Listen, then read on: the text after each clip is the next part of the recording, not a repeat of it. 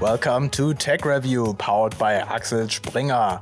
Here we explore the latest trends, news, and updates from the world of technology. This podcast is the perfect source for staying up to date with what is important to know right now. You can watch all episodes on YouTube or listen to us on all major podcast platforms such as Spotify and Apple Podcasts while you work out, drive, or maybe even travel through space. My amazing co-host today is Vincent Irmler, and my name is Tarek Madani Mamluk. Welcome to Tech Review.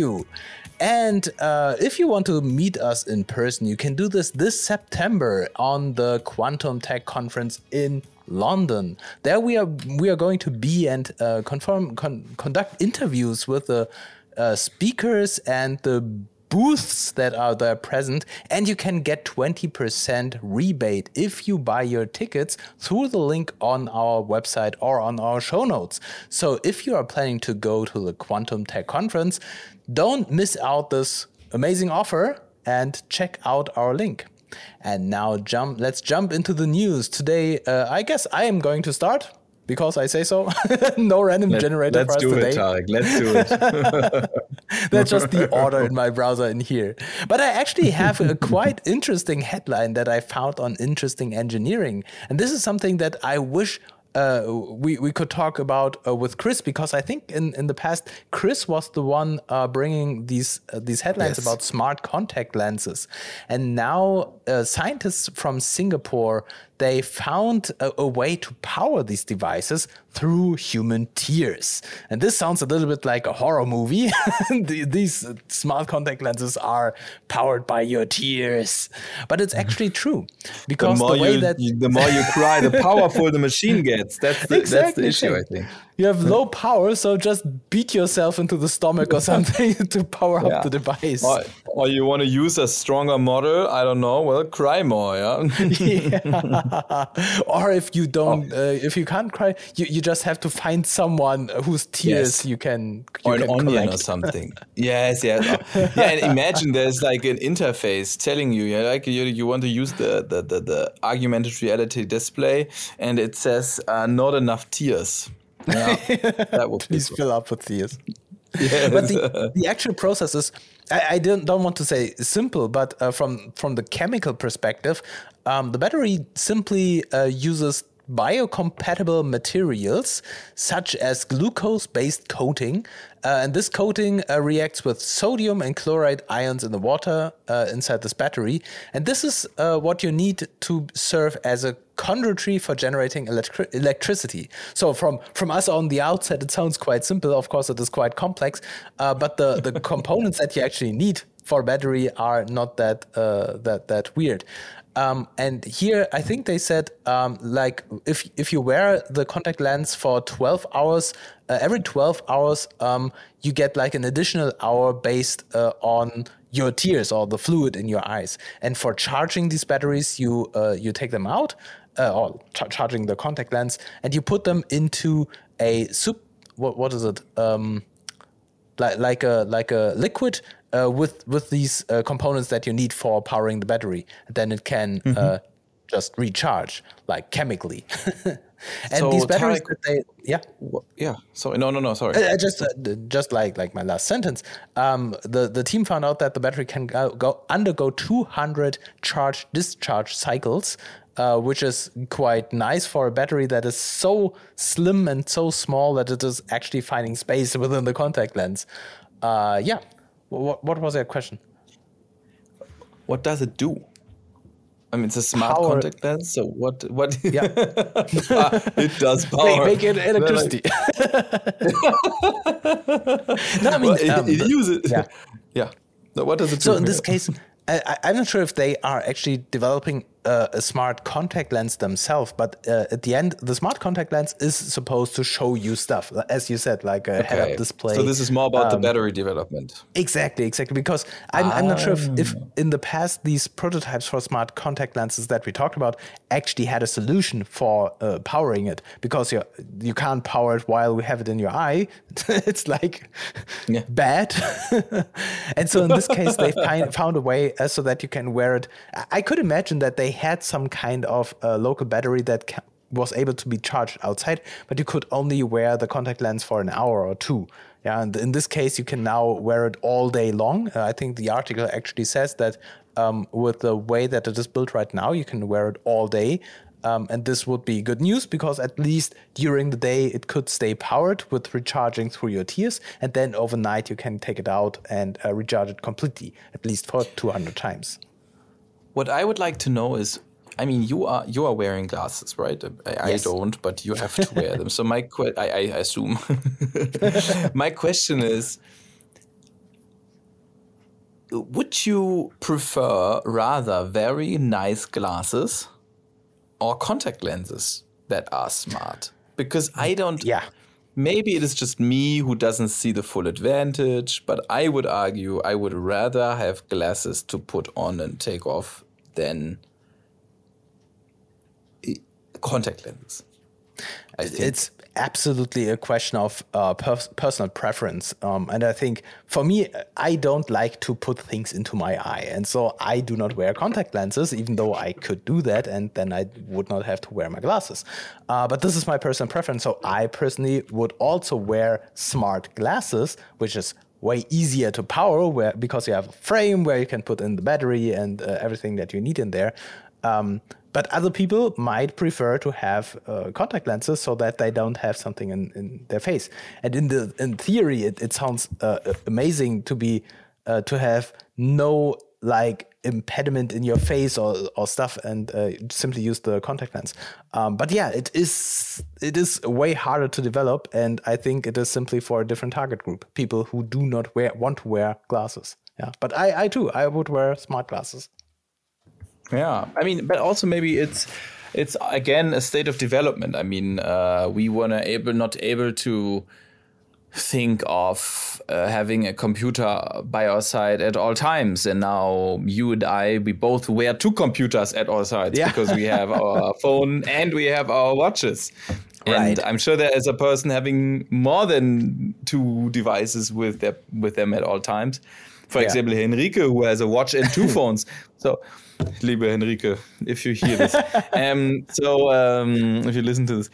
Yeah, so I think it's, again, as you said, it's personal preference, but I think it's also maybe just the state of development we are in, because at a certain point we will maybe look back and feel that wearing contact lenses that are smart and powered as a machine with I don't know how many chips inside of it is just totally normal. And why would we not do that? Maybe in 20 years we will look back and think that. Absolutely. And I think a lot of people are expecting that this development or this evolution of these devices is not stoppable, and we get more and more wearables, as you said, like my smartwatch and apart from my smartphone, and we still don't have an alternative for a screen. We still have to take a look at the watch or take a look at the phone, and so having a new screen either in my contact lenses or in my glasses is a step to be expected, especially with the next generation of VR goggles from Apple. We could imagine that at some point of time they are going to get more smaller and smaller, and so at some point of time we are going to have real fashionable slim smart glasses that people are wearing in their faces. And then I could imagine that people stop using phones, because this is like a brick that you carry in your jeans, and you don't want that usually. Yeah, if you can use something like smart glasses, it's great. I am sure that this will come. I mean, look at smart watches that we already have now, right? I mean, they have LTE / potentially 5G in the end. So this will, by time, replace the connection to whatever antenna there is. And I think we will see all kinds of crazy combinations where Apple offers you, if you wear a Vision Pro or whatever the name then will be, and you have a watch, you can connect the two, the computing power, like with the iPhone currently, will be taken over by the spatial computing device, and the connection is the watch, or even maybe the battery pack. there are so many different options, and ultimately I think all devices are bridge devices, because there's always a next device. So all devices in the end are bridge devices. The question is, how long is the technology within that bridge? Yeah, absolutely. And I am always amazed by progress like that, because I did not even thought that it's physically possible to add more power, more computation, more microchips, more batteries into a contact lens, because it's simply so small. And I could imagine, as you said, it is weird putting something like that into your eye. And I could not imagine that a larger majority of people would actually want to put this in their eyes. But people keep researching that. And so at least someone is expecting a market for these devices. Yeah, I personally, I prefer glasses. But people are expecting that there are a lot of people who want to put this into their eyes, even though it will not be as powerful as goggles. Yeah, I would wear glasses too. And I'm kind of sure that we are going to in our lifetimes. I mean, Apple is going to release their stuff next year, the Vision Pro, and even though this one is the update cycle, exactly, yes. I mean, the first we didn't talk about the Vision Pro for quite a while, right? If dear viewer and listener, if you did not get all of our discussions about the Vision Pro, we already had a lot of those in the past episodes, and it's a special really interesting episode about it. Yeah, exactly, and it's so cool. The first edition of the Vision Pro is going to be extremely expensive and will not have as many features as people wish for, like a futuristic headset. And so it is expected that the first edition is going to be something like a developer version for developing apps.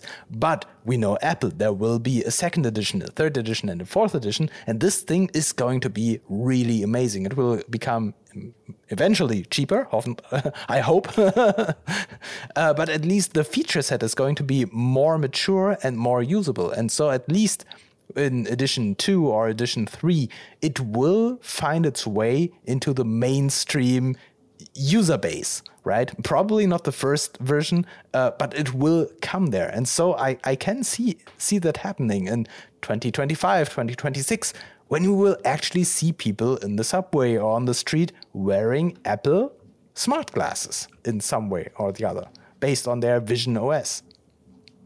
Yeah, I agree. All right. Wait. And now, this. Let's continue with this. Yes, we're talking about X today. X published its policy on political ads, or is updating it, and all of it, of course, with respect to the upcoming presidential election next year, or the U.S. election, national elections generally.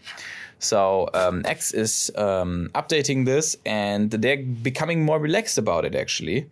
And that is interesting. The former CEO and co-founder of X, or back then Twitter, Jack Dorsey, was very much against any kind of political advertisement, because obviously of the impact that false political advertisement or debate basically, could have on users of the platform. Elon Musk sees that too. I'm pretty sure that they have a very similar opinion on the impact that X or Twitter might have on this. However, Elon Musk is very much convinced that it should be part of X's field of discussions that you can have. So interesting to note about this generally is that Elon Musk also announced that he personally has a favorite that he believes should become president next year. It's a Republican candidate, and therefore we will see how moderation will happen on X, because this is the big question. How are they going to moderate it? The guidelines say that false and misleading advertisement, of course, will be taken down. But still, boosting your own boosting posts, just like you boost posts today buying reach is possible. Advertisement will be possible, and political debates on the platform will be possible. And we know how it is. Obviously, it always takes some time until moderation actually decides that one post or campaign or another is not valid enough to be existing on the platform. So a very well targeted campaign might be tipping the election in a different way. The article also mentions an example from Australia where this actually happened. And therefore, it's very interesting to see where this is going. And it's also interesting to see that Elon Musk still is continuing down the path of a freer, if you want to call it so, a more free this way of discussion on that platform. Yeah, and this is basically what Elon Musk was motivated by in the very beginning, right? When Donald Trump was banned from Twitter because of his very radical postings. I think this was the first step where Elon Musk said, this is a bad move and I should buy Twitter to correct this very bad move. And so finally, he fulfilled his purpose and reverted this policy. It's very, very interesting. And I'm very eager to see what the result of this is going to be, if like the political candidates will jump on this and fire away and do the same thing that Donald Trump did back then quite successfully in this day when he actually won his election, or if people get more careful with the stuff that they are posting, in fear that there might be again a backlash, even though Elon Musk is on the forefront for protecting like the freedom of speech in this matter. But I'm quite interesting to see like this second version of Twitter moderation. Oh yeah, absolutely. Because also I like to see how the moderation then will be taken up on it. So in my job, we often work with moderators of different social media platforms. And there, the conversation with moderation is always quite unique, sometimes a bit more dynamic, sometimes it's not. And this, I mean, is one of the toughest topics to moderate because it often is an opinion topic. So the guidelines must be very strict on what is misleading and what is not misleading and what is false information and what is not false information, but opinion. So exactly. And if they are... No, sorry. Please go ahead. No, you go ahead. I just wanted to say, even though we are saying free speech means you can say everything, we are going to have moderation, right? But what will be the consequence of these moderations if the moderators actually say, okay, whatever was tweeted here is a false information. It is actually damaging for the public. Like, let's say, COVID misinformation. People get endangered by this false kind of information if they are going to close accounts or actually remove these messages. Because even though everything is allowed, if you have moderators, they must have like executive power to remove or restrict things, right? Yeah, absolutely. So X said they want to give more clarity and more transparency on this. So for example, if an account is shadow banned, somebody will be informed, or the account will be informed that their reach is limited. And that also, I'm sure, will be visible in other approaches. But still, I mean,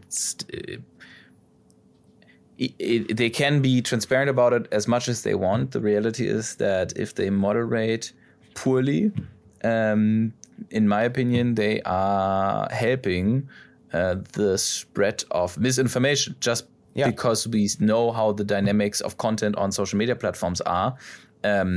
Usually the one that clicks the most is the one that has the most engaging headline and might not be the most true one. That's exactly. And if the moderators are too soft and only give like warnings or erase individual tweets, it might give the people who spread misinformation the opportunity to simply test out what they can say, and they simply rephrase the information in 5 times, and the 5th time it stays because it's not like falling under the guidelines. I mean, when you look back at the last US election, it was really not a lot of there were really not a lot of votes that were tipping. That were the tipping point in the end. We know that Trump is under investigation for looking for a very small amount of votes, and therefore, a very well targeted campaign in the respective swing states, for example, might be the deciding. The deciding drop of water for such a debate. And if Trump actually runs again, and he might be running against Biden, we don't know, who knows what will happen. Right. All right. It's super interesting. And X, or AKA Twitter, stays like a regular topic on on Tech Review, which is incredibly weird for me, because in the past I never saw Twitter as such a noteworthy platform, but it stays interesting. All right, that's it for today. It was a short episode of Tech Review, but please join us again next week when we discuss the latest news from technology and social media. So see you there, and have a nice evening. Bye. Goodbye.